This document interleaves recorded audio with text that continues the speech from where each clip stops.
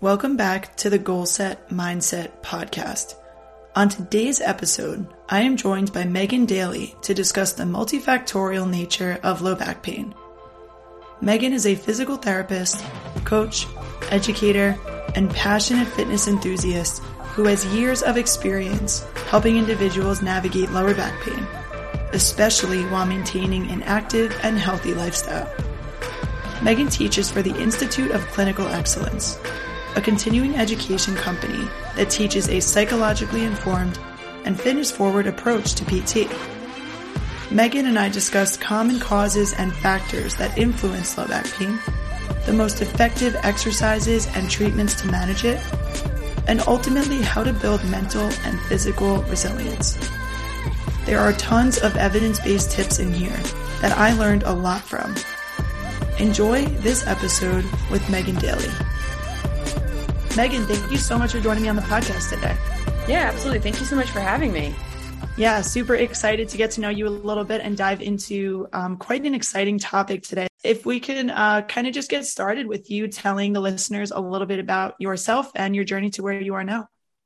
Yeah. I guess so like what got me into PT in general. I've always been athletic.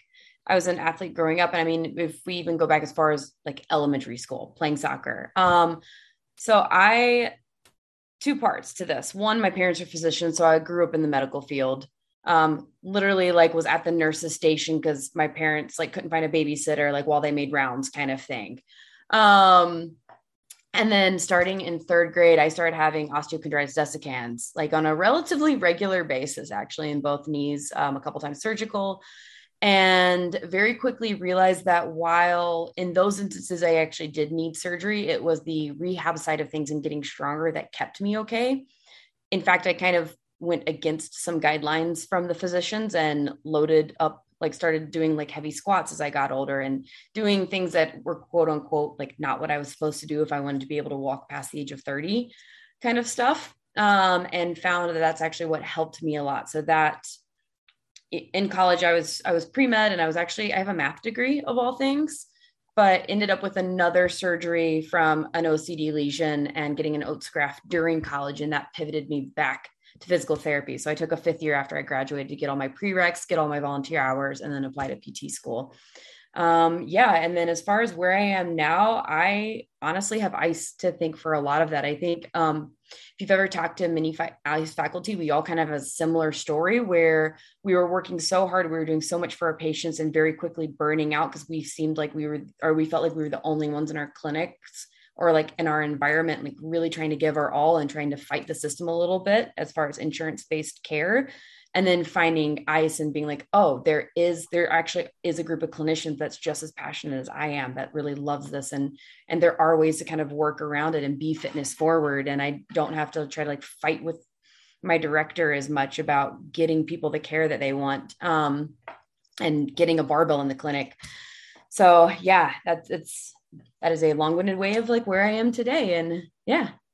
Yeah, that's awesome. And I love to hear specifically, I didn't realize, your background with dealing with OCD as a young child. And I can imagine the impact that had on you mentally when you were told by certain people, don't do this, or you'll never do this. And that must be so powerful for you to be able to relate to patients who unfortunately go through similar things where they might be told like, you'll never be able to do this. And being able to help them, prove that they can. And I love that you're involved in, the ICE space. And from a personal standpoint, before getting into PT school, started getting into podcasts, and ICE Physio is one of the first, podcasts I found. And I was just immediately sucked in when I heard that there were a group of people combining fitness with physical therapy. And immediately I knew that's what I wanted to get involved in. And I was a little bit disappointed in physical therapy school that we never really talked about that. So I'm really grateful as well that just from an outside view, from a student lens, that there are people out there putting these ideas and these concepts and research behind it too. And thank goodness for Instagram, because the more I connect with clinicians like yourself and Lindsay and Jeff and everybody, it's like, I don't feel so alone. And I feel excited to join you guys. So thank you for all the work that you guys are doing as a crew. I mean, there's a lot of us watching out there. Yeah. And I mean, I think it's amazing to find that early on, especially like even as early as being a student or prior, like that's a game changer. Yeah, definitely. So, kind of diving into our topic today, one thing that is such a limitation, not only from a physical therapy perspective, but just in fitness in general, is low back pain. Like, it's so common, we see it all the time. So I'd really love to just kind of pick your brain a little bit about how you navigate this with the patients and clients that you work with. And I'd love if we can just start with, talking mostly about active individuals. What are some of the more common causes of low back pain that you come across? Yeah. So, I mean, it's really going to be mostly one of two things. And there's a lot of things that could fall under either one of these categories. I find that it's either weak back extensors, like maybe they think that to avoid back pain, they need to do core exercises. So they keep doing these ab exercises and not really ever training the back specifically. And then they try to go do something that requires low back endurance and it fails on them and they tweak. And most PTs kind of know like that could be during like the final rep of a deadlift. It could be pulling something out of the oven. Like when it hits its threshold, it hits its threshold. It's generally something smaller than what seems warranted for like the injury that ensues afterwards. So that weakness, or actually, no, the second one is also still underneath weakness, like an overuse injury. Like you have a strong back, but it doesn't have the endurance and the strength required for whatever task you're trying to put it under. I work within a CrossFit gym. So most of the back pain that I see actually is from like that oven example or bending over to tie their shoe. But it's when I dive into it, they did Diane the day before and tried to go RX when they shouldn't have, kind of thing. For those of you who don't know, heavy deadlifts and handstand push-ups. Or they decided to go suddenly run a bunch, like pick up and run 3 miles when they don't really run outside of a 400 meter every now and then come into the gym and do deadlifts, like something where they got overworked. And then at some point throughout the next 24 to 48 hours, they capped their threshold just with general movement. That's probably the most common that I see for back pain. I will also state, even in active individuals, this is a little bit more common in inactive individuals. But I will see like almost like stress. So like someone who isn't eating enough is stressed about whether it's a major trauma or little micro traumas. And then like that takes their nervous system to its capacity. So as soon as they go to move and do anything that involves the low back, they injure it. So those would kind of be the two that I see majorly. Yeah. I love how you map that out. And it's so interesting how, and I've, experienced this personally as well, where there's almost like there could be like this latency between when there was that like load capacity imbalance and then when the actual moment of like ouch occurs. And it's so frustrating, especially when you are active, that it's something silly like bending over to pick up a 5-pound item off the floor. And you're like, why did that hurt when I can go and deadlift X amount of weight, So exactly. That makes Yeah. sense. And half the time that population, like when they come in and their aggravating factors are like sitting for a long time or standing for a long time. And they're like, but why can I still go do X, Y, and Z in the gym? Like, yeah, it's really weird. Real quick, there actually is one more because I was about to use myself an example and I was like, wait, like I didn't even say that one. So I currently have a little bit of low back pain going on and I did nothing other than stand up after sitting for 30 minutes the other day. But it's because I was working on something and I was being so intense that I tightened my pelvic floor I was probably gripping that entire time without realizing it. So I will say there is a ton of low back pain that I see that at least has a pelvic floor component if it's not fully pelvic floor. Yeah, that's really interesting too. And something that I've been learning about little by little, from clinicians like yourself who are shedding some light on that. And I guess like one of the most interesting things and kind of main points here is like there are so many different places that can have some kind of dysfunction or overload or whatever word you want to use that end up manifesting in the back. And from a personal standpoint, I've dealt with like right-sided low back pain on and off for years now. It started when I was training for a half marathon, but I wouldn't feel it while I was running. I would feel it the next day studying in the library, be like, why the hell does it hurt so bad if I'm sitting here? And I went to an awesome physical therapist who tried a bunch of different things with me. And it was kind of the first time that really got me thinking. And it does come back on occasion. But what I've noticed is the times that it comes back is when I'm sleep deprived, when I'm stressed out, when I'm overworked. Mm-hmm. And there might be a physical thing that kind of sets it off. But typically, if I'm sleeping well, if I'm eating well, and if I feel good, I'm not really feeling that pain. Can you kind of explain like what might be the mechanism behind that for people who experience that? Yeah. So I even have this like drawn out, like to the point where I'm not sure I could actually, it's a dry erase marker thing on my whiteboard, but I actually don't know if I could erase it at this point. Like it would take some harsh chemicals to get it off because I've just left it up for so long. But it's a graph of like, hey, here's like where your threshold currently is. But before you even go to the gym or go on, hit the trails or do whatever activity you're talking about, your nervous system is already up towards that threshold. And it's like with your sleep. And if it was bad quality sleep, that's going to bump it a little bit higher. And then if you didn't get enough calories or you ate sugary processed foods, like that's going to bump it up a little bit more. And then if you're dealing with something psychosocial, whether it just be normal stress or grief, like that's going to exponentially increase it even more. And so then you go do that, like what, like your warm up, and then it bumps it up a little bit more. And then maybe if you were sitting at your desk all day, like there's other things that get it. And so it's whatever is that tipping point isn't actually the thing. It was everything leading up to that. And so there are those factors of like, if your system is already working towards its threshold, because it's like, if you have poor sleep, poor nutrition, and then high stress, like that's your energy capacity right there. Like it's gone. You don't have anything left for your muscles to actually function. Like your body's are just in basically, like to an extreme example, like a survival mode. So it doesn't have the capacity to allow your tissues to function like you're supposed to. There are definitely some ICE podcasts where people really dive into like more of the science and environment, but that's the quick and dirty talk that I give pretty much every patient that comes in my door, particularly if I think those factors are applied. Yeah, definitely. And I'm picturing almost like a bucket and just like pouring water into the bucket, Exactly. like a little bit Yeah. of That same bucket that you see for like daily stressors and like how you're functioning in life, like that can absolutely apply to your body's capacity as far as like muscular function. yeah, definitely. And I think that it's interesting to think about too, this balance between like acute and chronic stressors or acute and chronic workload. I'm sure you probably see some patients who acutely have a flare up of stress or increase in activity demands or whatever it might be. But you probably also see patients or clients who have this chronic kind of overload of stress and stuff like that. Do you see like manifestations of both amongst the people that you work with?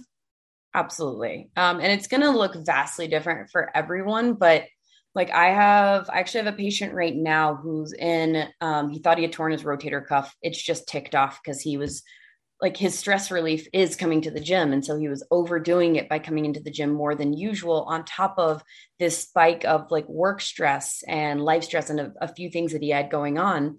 And the tissues got overloaded. And so I went through an explanation of like, hey, I realize that the gym is your stress relief, but like we need to figure out a way to kind of balance it a little bit better.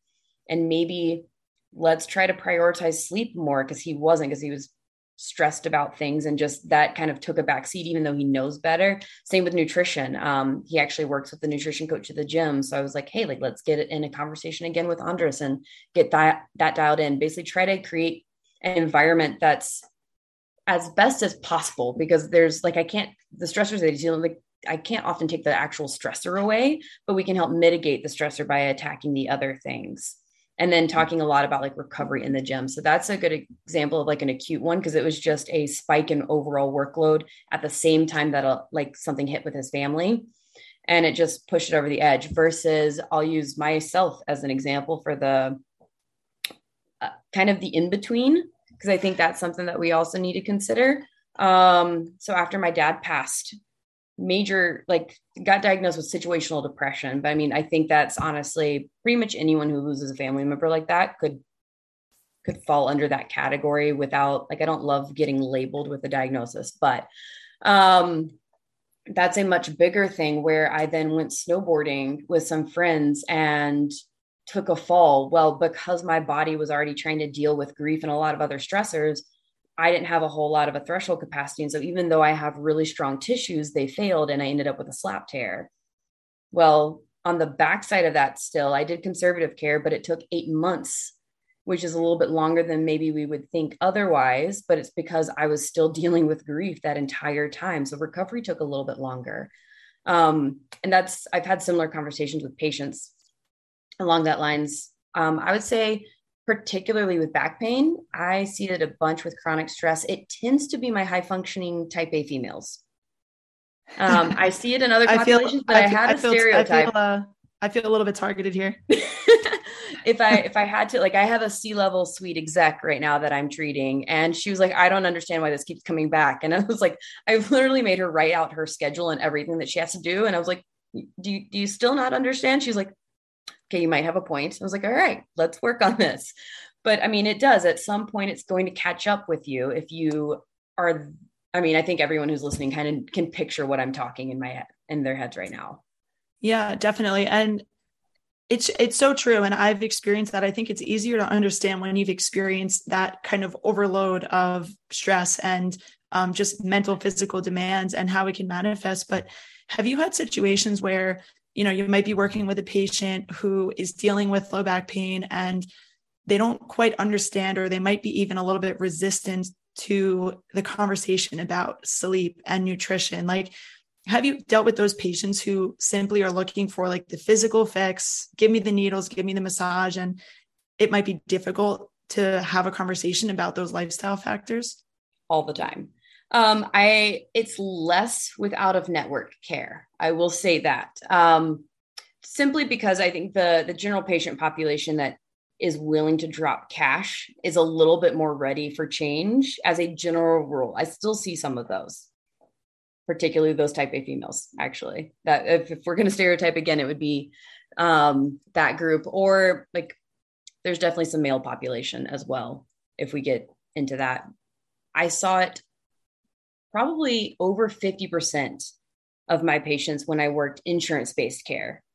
I had to be creative on how I approached that topic because they weren't willing to hear it yet. And I think that's a skill set that they don't really talk about in school, but it's an important one. It's to recognize where people are, even on the psychosocial side of things. And what topics can you really push and dive into? Because a lot of times it's not going to be day one. Like, you need to get a lot more rapport, and you can't target it directly. Who actually responds well if I'm just like, hey, you need to get more sleep? Like, the immediate response is going to be, I don't have time for that. That's not an option with almost everyone. Even if there were actual ways for them to do it, like, that's not, they're going to get on the defensive very quickly. So what I will often do, that's actually part of why that threshold thing is kind of permanently on my board. And it permanently has like little boxes for stress, sleep, and diet, because inevitably at some point, someone's just staring at the whiteboard and asks a question about it. If I've dropped little things like, because it's in my intake forms at this point too, like I ask about sleep, number of hours, but also quality of sleep, how well rested you feel when you wake up, stuff like that. I ask about diet. I tend to get pretty specific on that. Like, I will have on there, like, what's your total caloric intake? Just so I have some guidelines and I kind of know if it's something I need to deep dive into, or if it's like in the first appointment. And I'll ask about stressors and stress relief. So they already are kind of prompted. Like, I can just ask questions, and it's very normal for a provider to ask questions about something that's on the intake form. So I think that's a really great way. If you're not already asking those up front before they even come in the door, that's a really good way to just get the ball rolling on that conversation.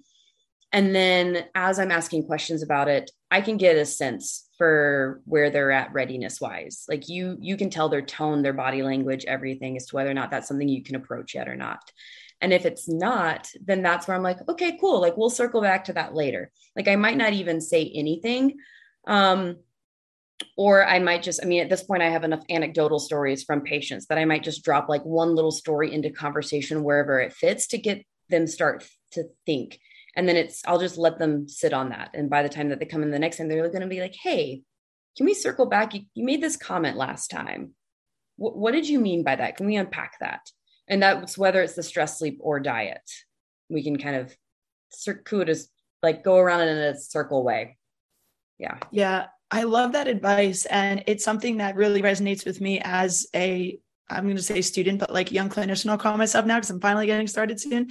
But you kind of have to like push your ego to the side a little bit too when you're working with patients like that, because fresh out of school, like we are so excited to just like educate and like throw as much knowledge as we can and like really go hard with our patients in terms of like knowledge and conversation in an effort to help them. But I now see how it can be really overwhelming. So I love that you mentioned like kind of introduce it, just like throw that idea in there, let it marinate. And when the person is ready, they'll come to you. And when I talked to Lindsay a little bit about this topic, one of the things that she said is just like not being afraid to just straight up ask them, like, I noticed that you're struggling with sleep. Is that something that you'd like help with? And the person might be like, no, I'm doomed. I can't get more than 6 hours. And then it's like, all right, now's not the time. So I think it is really special to be able to recognize like where that person is. Absolutely. Yeah. I was 100% like early on in my career, I was that clinician that tried to almost like force the pain science conversation down every patient's throat. Please don't do that. It backfired every single time if they weren't ready for it.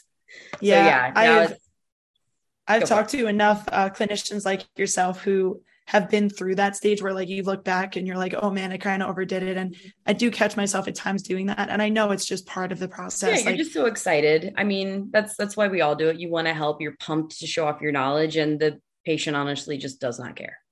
Yeah, totally. And, another thing that's coming to mind is like all of these lifestyle considerations and things that we're talking about are so important and so impactful with low back pain. But I'd also like to kind of hear your thoughts on, some of the more typical, we'll say, physical therapy type of treatments that might be used to help with low back pain. One of the things I love about what you all preach over at the Institute of Clinical Excellence is this concept of and not or, that, we can focus on exercise and lifestyle and also use some of these, manual therapy, more localized type of treatment. So I'd love to just ask you, what is kind of your philosophy, or what do you tend to use in terms of physical treatments or like manual therapy techniques with low back pain? Yeah, it's honestly, it's going to vary. I mean, obviously. I do a decent amount of dry needling with stim. There's various stim settings I know. So ICE actually is launching our dry needling course. So that will be an amazing tool for anyone who wants to dive into that. But stim, just to get some blood flow, I love using that in the area. Occasionally, if their restriction is, so if I'm not seeing lumbar flexion or lumbar extension, like they can only move in one direction and they're just guarded and won't go in the other, then I like maybe I'll do the dry needling initially to just get that blood pump going. But then I might follow it up with some cupping with movement, where I put cups on the back and do like a cat cow and like working into those positions with some assistance, whether that be like I've done hands-on assistance with that. And then, I mean, I'm a huge fan of manipulation if the patient can tolerate it and they're up for it. I rarely have someone not up for it in the low back. Like the only one is obvious. I'm sure we've all heard, like there's some fear mongering around cervical, which I still love. I absolutely love. And I try to educate and build rapport with everyone so that I can do it if I think it's going to be helpful. The low back, I mean, yeah, I'm doing that a bunch. Also TLJ manips, but we're absolutely following that up with the loading, getting some blood flow, whether it be like arms only bike, and then loading up the low back for sure. I would say if someone's super acute, we might spend a little bit more time on manual. The vast majority of my patients, like I'm done with manual within 20 minutes and in the gym loading them up. Yeah, that's awesome. Love to hear that. And I love that approach. And being able to kind of like just adjust again based on where the patient is at. Somebody might need a little bit more TLC with the manual therapy type of stuff to tone things down initially, but you're always having in the back of your mind that like the ideal scenario is to then load them up. And I assume working with getting the patient into those provocative positions as well, right? Like I think one of the biggest things in physical therapy that I've seen on clinical is like once a patient starts to do a movement or they report, oh, it hurts when I bend over, the first response is like, okay, let's not bend over. but then it's like, well, how is that ever going to get better? So what's kind of your approach? Let's say if somebody has like a flexion intolerance, how are you going about gradually working them into that?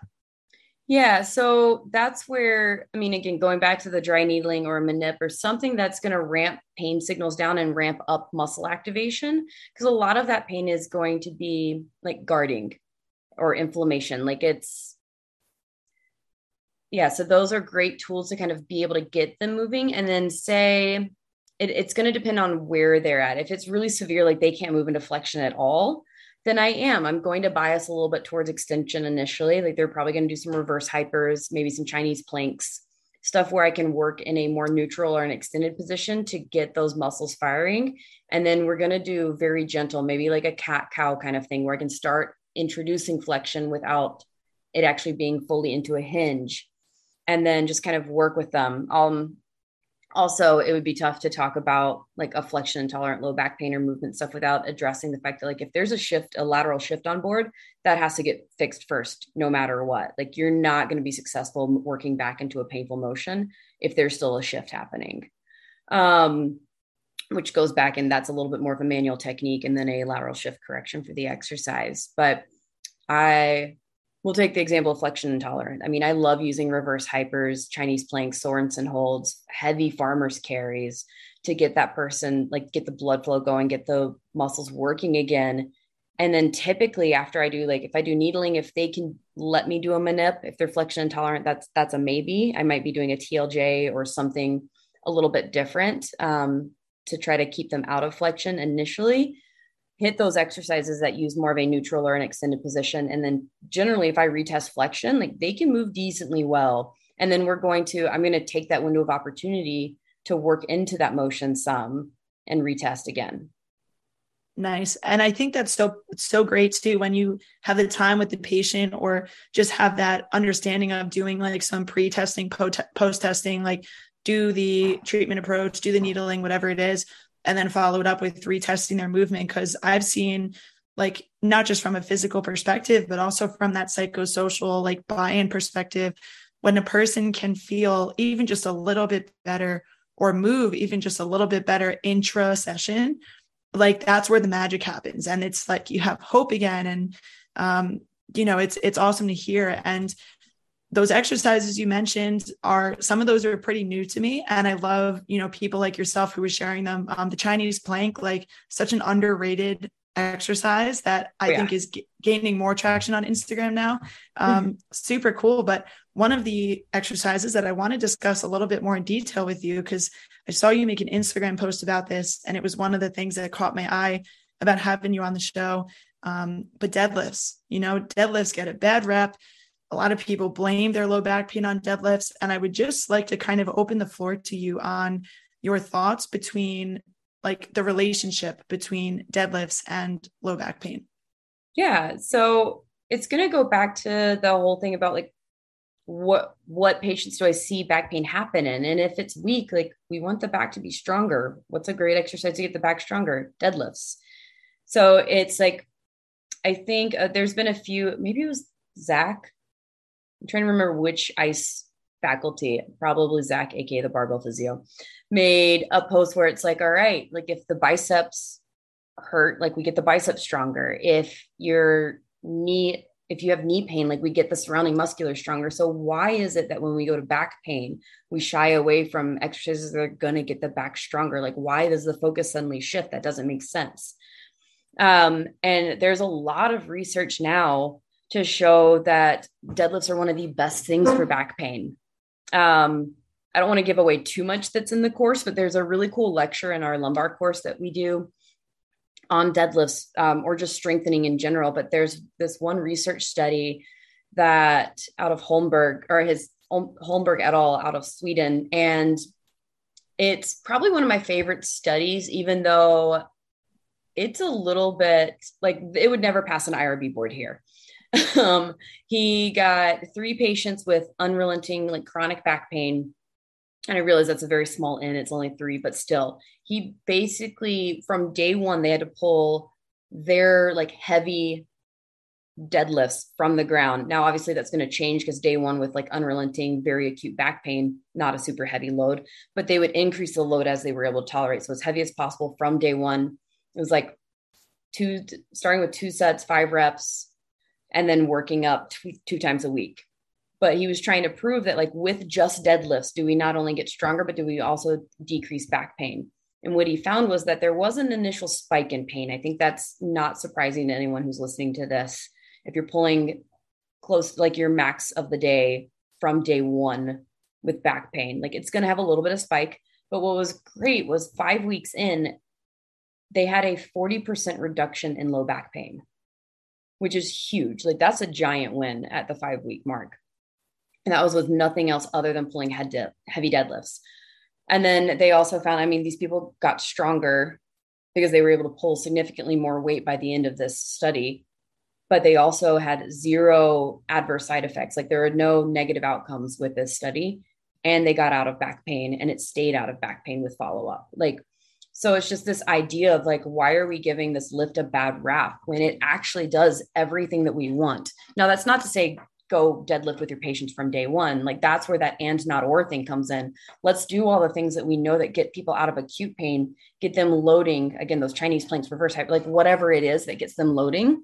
But we're absolutely going to work back into, let's retrain the hip hinge pattern. Let's start loading you up. Maybe it's an elevated deadlift and then take it a little bit lower and a little bit lower until we're pulling heavy weight from the ground. And I mean, I see amazing results in the clinic with patients, especially with low back pain. There's also really good research on the stronger your deadlift and the better your low back endurance, like the less you're likely to have it reoccur, which is huge considering, I mean, what do we know about back pain? Once you have it once, like your chances of having it again astronomically increase. But they found that if you just get stronger, that does start to actually make a huge difference, and we don't see it as readily. That's awesome. Wow. Thank you for sharing that information and some of the nuggets from that study. And I agree with you. I mean, it's super powerful to hear that. And it makes sense. Like we focus on strengthening the quads for the knee and strengthening the rotator cuff for the shoulder. Like, why aren't we strengthening the posterior chain for the back? So I'm with you on that. But that also just makes me think, you know, we are taught in a lot of clinical scenarios that when a person has back pain, we should place some emphasis on, you know, quote unquote core training, which we know that like the term core is also like one of the broadest things ever. And yes, some PTs will argue that like every single muscle is part of our core. But with patients who have back pain, are you doing, or are you addressing any kind of like isolated, we'll say more of that anterior musculature, or are you focusing solely on like posterior chain stuff? Yeah, definitely not anything isolated. I mean, there's a lot of stuff like you're going to activate your core with a Chinese plank or with a Sorensen hold, or like so a lot of the exercises that or a farmer's carry, like a lot of things that I will use for back pain. But I've never once done like an isolated anterior, like abdominal exercise for low back pain. Because think about it. I mean, with the example of, so if we have knee pain where what we want is to get the quad stronger, like what's going to happen if we get the hamstring stronger instead? Like that doesn't make sense.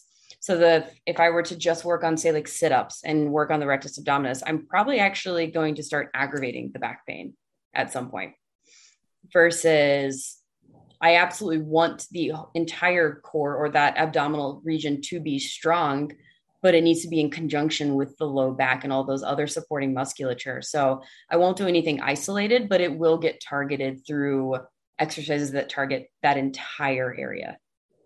Awesome. Yeah, that makes a lot of sense. And I guess like the glutes are probably on board with that as well. Like they're going to be involved in some of these other exercises and definitely important, but thinking about making things functional too. Like, again, going back to PT school, and like, I love talking about PT school because it's such a funny thing where my PT school prepared me tremendously for my boards exam. Like I learned everything I had to know for that test, but then you get into the clinic and it's like, wow, this stuff is like not really being done anymore. And people love to blame school, but it's not school's fault because school is preparing us for the test. And then you get into it and it's like, oh boy, I need to challenge like everything I've ever learned. Yes. Yeah. And that's always the tough thing. Cause I mean, like you said, it's not the school's fault. I mean, it's no one's fault really, but it's just the red tape around designing the exam. Like it's inevitably going to be a couple years behind on the research. Like, there's just no way to approve stuff that fast, really. I would say that's where I think it's really important for students to get really good clinicals. I myself did it kind of the incorrect way. Like, so for my school, we had to do an inpatient, a subacute, and then, or like an acute, a subacute, and then an outpatient ortho. They've redesigned my program since so that you can have a fourth, so you can do like a specialty one. But that was like the core. And we actually had a contract with a clinic in Australia for your outpatient that counted as your outpatient ortho one. And I just love travel. So I went with that one. And I don't necessarily regret it because I loved being in Australia. But I mean, I never even saw a rotator cuff like in my outpatient ortho rotation.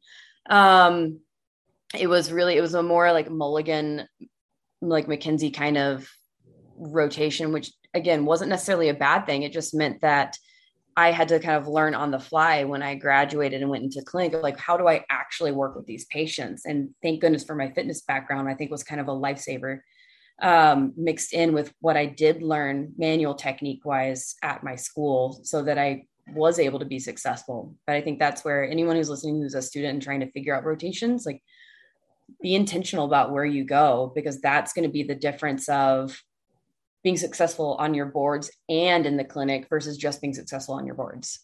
Yeah, I definitely can echo that from experience. And I agree with you too, that having a fitness background is extremely valuable as a physical therapist, especially if you want to work with active individuals, but arguably if you want to work with everybody. I mean, I would say everyone. I mean, it came in so handy with even inpatient stuff. Like I've done some inpatient work since school and a decent amount of subacute work. And I mean, it was huge there. It just gets you thinking about things a little bit differently. Like Julie Brower and Alex Germano are two ICE people, and Christina Previtt. But I mean, Julie comes up with really creative ways to make fitness forward things work in a home health or an inpatient setting. And I think that's huge. I'll also say, I think coaching, like being a coach, I'm an instrumentally better clinician since becoming a coach, whether that be in CrossFit or otherwise, but you get really good at cueing a patient. And I think as a general rule, PTs kind of suck at that, honestly. Yeah, I agree. And like, we don't like learn about it. We don't get to really do it that often. And like you said, clinical experiences can make or break that. And yeah, all the clinicians you just mentioned, definitely shout out to them. I had Dustin Jones on the show a couple months back, and we had just the absolute best conversation about how he started out as, hardcore, like I want to work with athletes, working with runners, found himself in a sniff because of losing his job, and just totally fell in love with like, holy shit, I can apply these principles to older adults and they get exponentially better. Like, oh yeah. So you're some of the most fun patients to work with. Like that's actually probably one of the things that I miss about working insurance-based care. It could be younger or older, it just tended to be older, like the chronic pain, like the patients that were just there because some insurance company told them they had to go to PT, and like getting them to buy in and getting them fitness forward is just, I mean, it's a different feeling than someone who's already kind of bought in before they even walked into your door. 100%. I agree with you there. And I am starting out my career in the insurance-based, setting. And that's definitely a population that I hope to be able to draw in a little bit myself. So I'm glad to hear that, you've gotten some enjoyment out of that too. And, as we start to kind of wrap up here, Megan, another topic I want to dive into a little bit that I think is very much related to low back pain is imaging. All of us in the PT space have had patients come in and say, oh, my doctor told me, my knee's bone on bone and I'm screwed. Or, one of the things with low back pain is degenerative disc disease. And I would love if you can just, briefly discuss the relationship between MRI findings and pain. And also if you can just kind of like break down, what is this degenerative disc disease? Because it sounds awful and terrifying. Yeah, it sounds terrible. So first off, I mean, the correlation between imaging and pain is that there isn't one, which that is often a very hard conversation to have with patients because society as a whole has gotten this information basically shoved down their throat for years that we really need to know our image. And that's what makes the difference. So that is a very tough conversation to have. And that's another one that I kind of have to ease into depending on where they are. Because if they strongly believe that their image matters, then that is something that I have to be a little bit careful with, because I can't just slam the door in their face and be like, nope, that's not it. Like, I'm right, you're wrong. Like, that's not going to go well. But yeah, there is zero correlation with pain. If you just even go Google like asymptomatic findings in imaging, like you'll see all kinds of charts. Those are actually really handy to have on, and just even like placing them somewhere where the patient can kind of like glance over and see it and start to ask questions. I know there's one where it like shows the percentages of like slap tears with patients without shoulder pain, or bone on bone in the knee and they don't have pain. There are plenty of really cool ones. You can find a whole chart on lumbar imaging findings and the prevalence in each age group where they have zero pain. So then it makes it really easy to kind of ease into a conversation where you talk about like, hey, why can't you be one of these people? We're not going to magically make that image finding go away, but why can't we get you out of pain and have you be one of these asymptomatic findings? Like, that's very doable. There's plenty of people going around doing insert their chosen activity here that have these findings. And so why can't you be one of those? There's also, if I really need to go into it with a patient, there's a really cool study where they took one person, got MRIs at 10 different facilities within, I think it was a 2 or 3 week period, something really short. And they all had vastly different findings. So it's that idea of like, go get another opinion on it then. Like, everyone's going to read it a little bit different. And then also every single clinician or physician clinical guideline in the world for low back pain says do not image unless there's like, if you're concerned about a tumor, that's a vastly different story. But outside of something like hard neuroscience that actually warrants some imaging, like that shouldn't be done because we know that it does not correlate with pain. And then on top of that, especially with degenerative disc disease, I almost don't even go into the whole like imaging versus pain thing. I more likely immediately go into like, so it's Tim Flynn that said this, and I love this quote. It's the wrinkles on the inside. You don't get imaging, you don't get PT for your face because you have wrinkles, do you? So why are you doing it for your low back? Like, we just need to get it stronger so that those areas are unloaded and you don't feel anything. So that's kind of, I mean, that's really that verbatim almost is like my little spiel. And most patients are like, huh, okay. Yeah. Like it's very normal. So that plus the knowing the percentages of, I mean, hell, if you're like 20, I think it's a 30% chance that you have a disc bulge. Yeah, I can kind of cheat and use my own, like I am quote unquote bone on bone in my knees and have been since college. Apparently I don't have knee pain as long as I stay strong. Yeah, 100%. Wow, that's awesome. I love that you mentioned all those studies too. And the wrinkles on the inside quote, as you were kind of explaining that, I actually jotted that down for me to bring up because it's also one of my favorite quotes. And I hadn't heard about it until fairly recently. And I wish that I had known that quote when I worked with a primarily Medicare population, because I'm like, oh man, people would have loved that. But just what you were saying too about how our system is like, unfortunately, set up for people to assume that they need imaging. And I actually had a previous patient of mine who was a patient from one of my clinical rotations, got to know her pretty well on a personal level. We became friends on Facebook, and she recently reached out to me because she was having back pain. And I had seen her for her shoulder, but she called me not to ask for any like specific medical advice, of course, but just like, hey, this is what's going on. I'd love to hear your thoughts. She had been to a chiropractor, 2 different doctors, and a physical therapist. And essentially everybody wasn't really giving her the time of day because she hadn't received an MRI. And the best provider that she saw, in her opinion, was the physical therapist. She's like, I loved the evaluation she did. And, she took her time with me, but she was concerned about the pain down my leg and said that I need to get an MRI before I come back.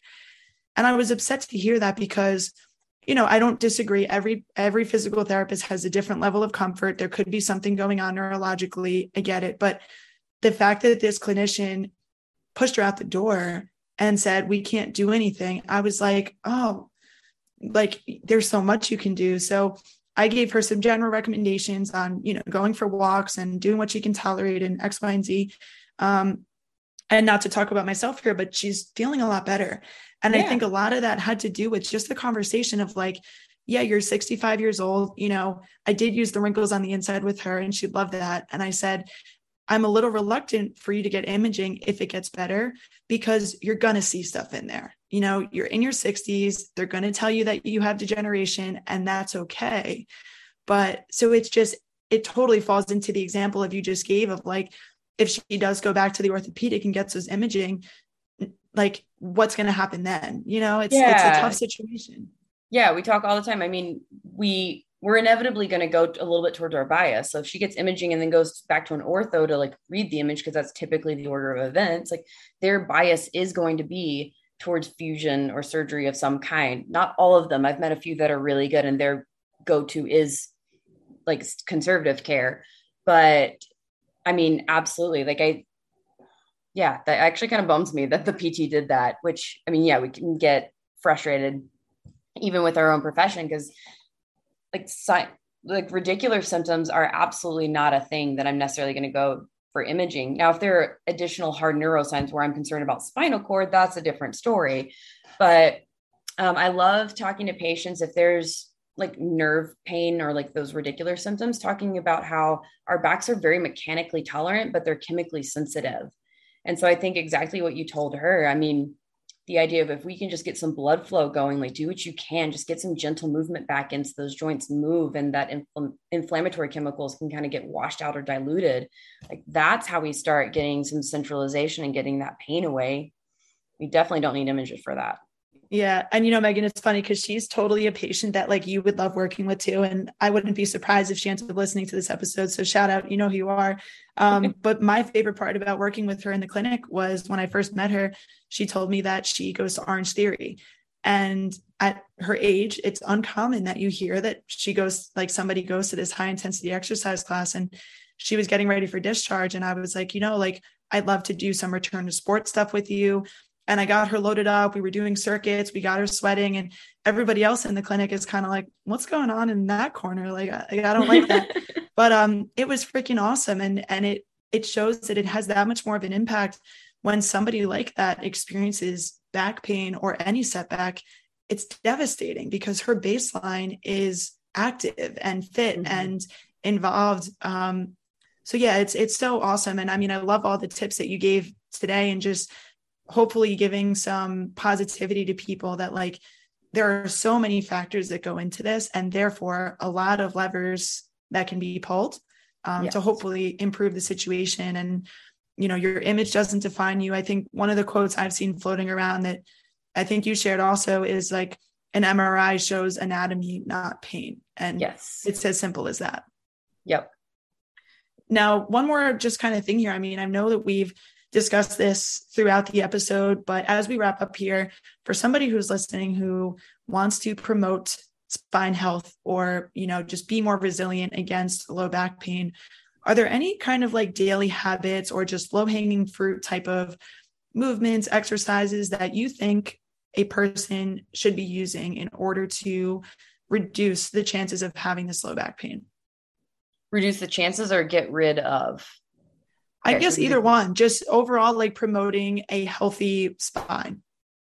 Yeah. I mean, Chinese planks, honestly, is probably one of my favorite ones. Like if in my head, I immediately go to like a rehab EMOM style thing. Like I want some kind of cardio component to just get general blood flow going. I want an isometric, so Chinese planks or a Sorensen hold. And then I want deadlifts, really. If we're not at deadlifts, if we can't do them yet, then we're going to do them elevated or some modified version, maybe some sumo deadlifts, but we're going to end up at deadlifts and building that up.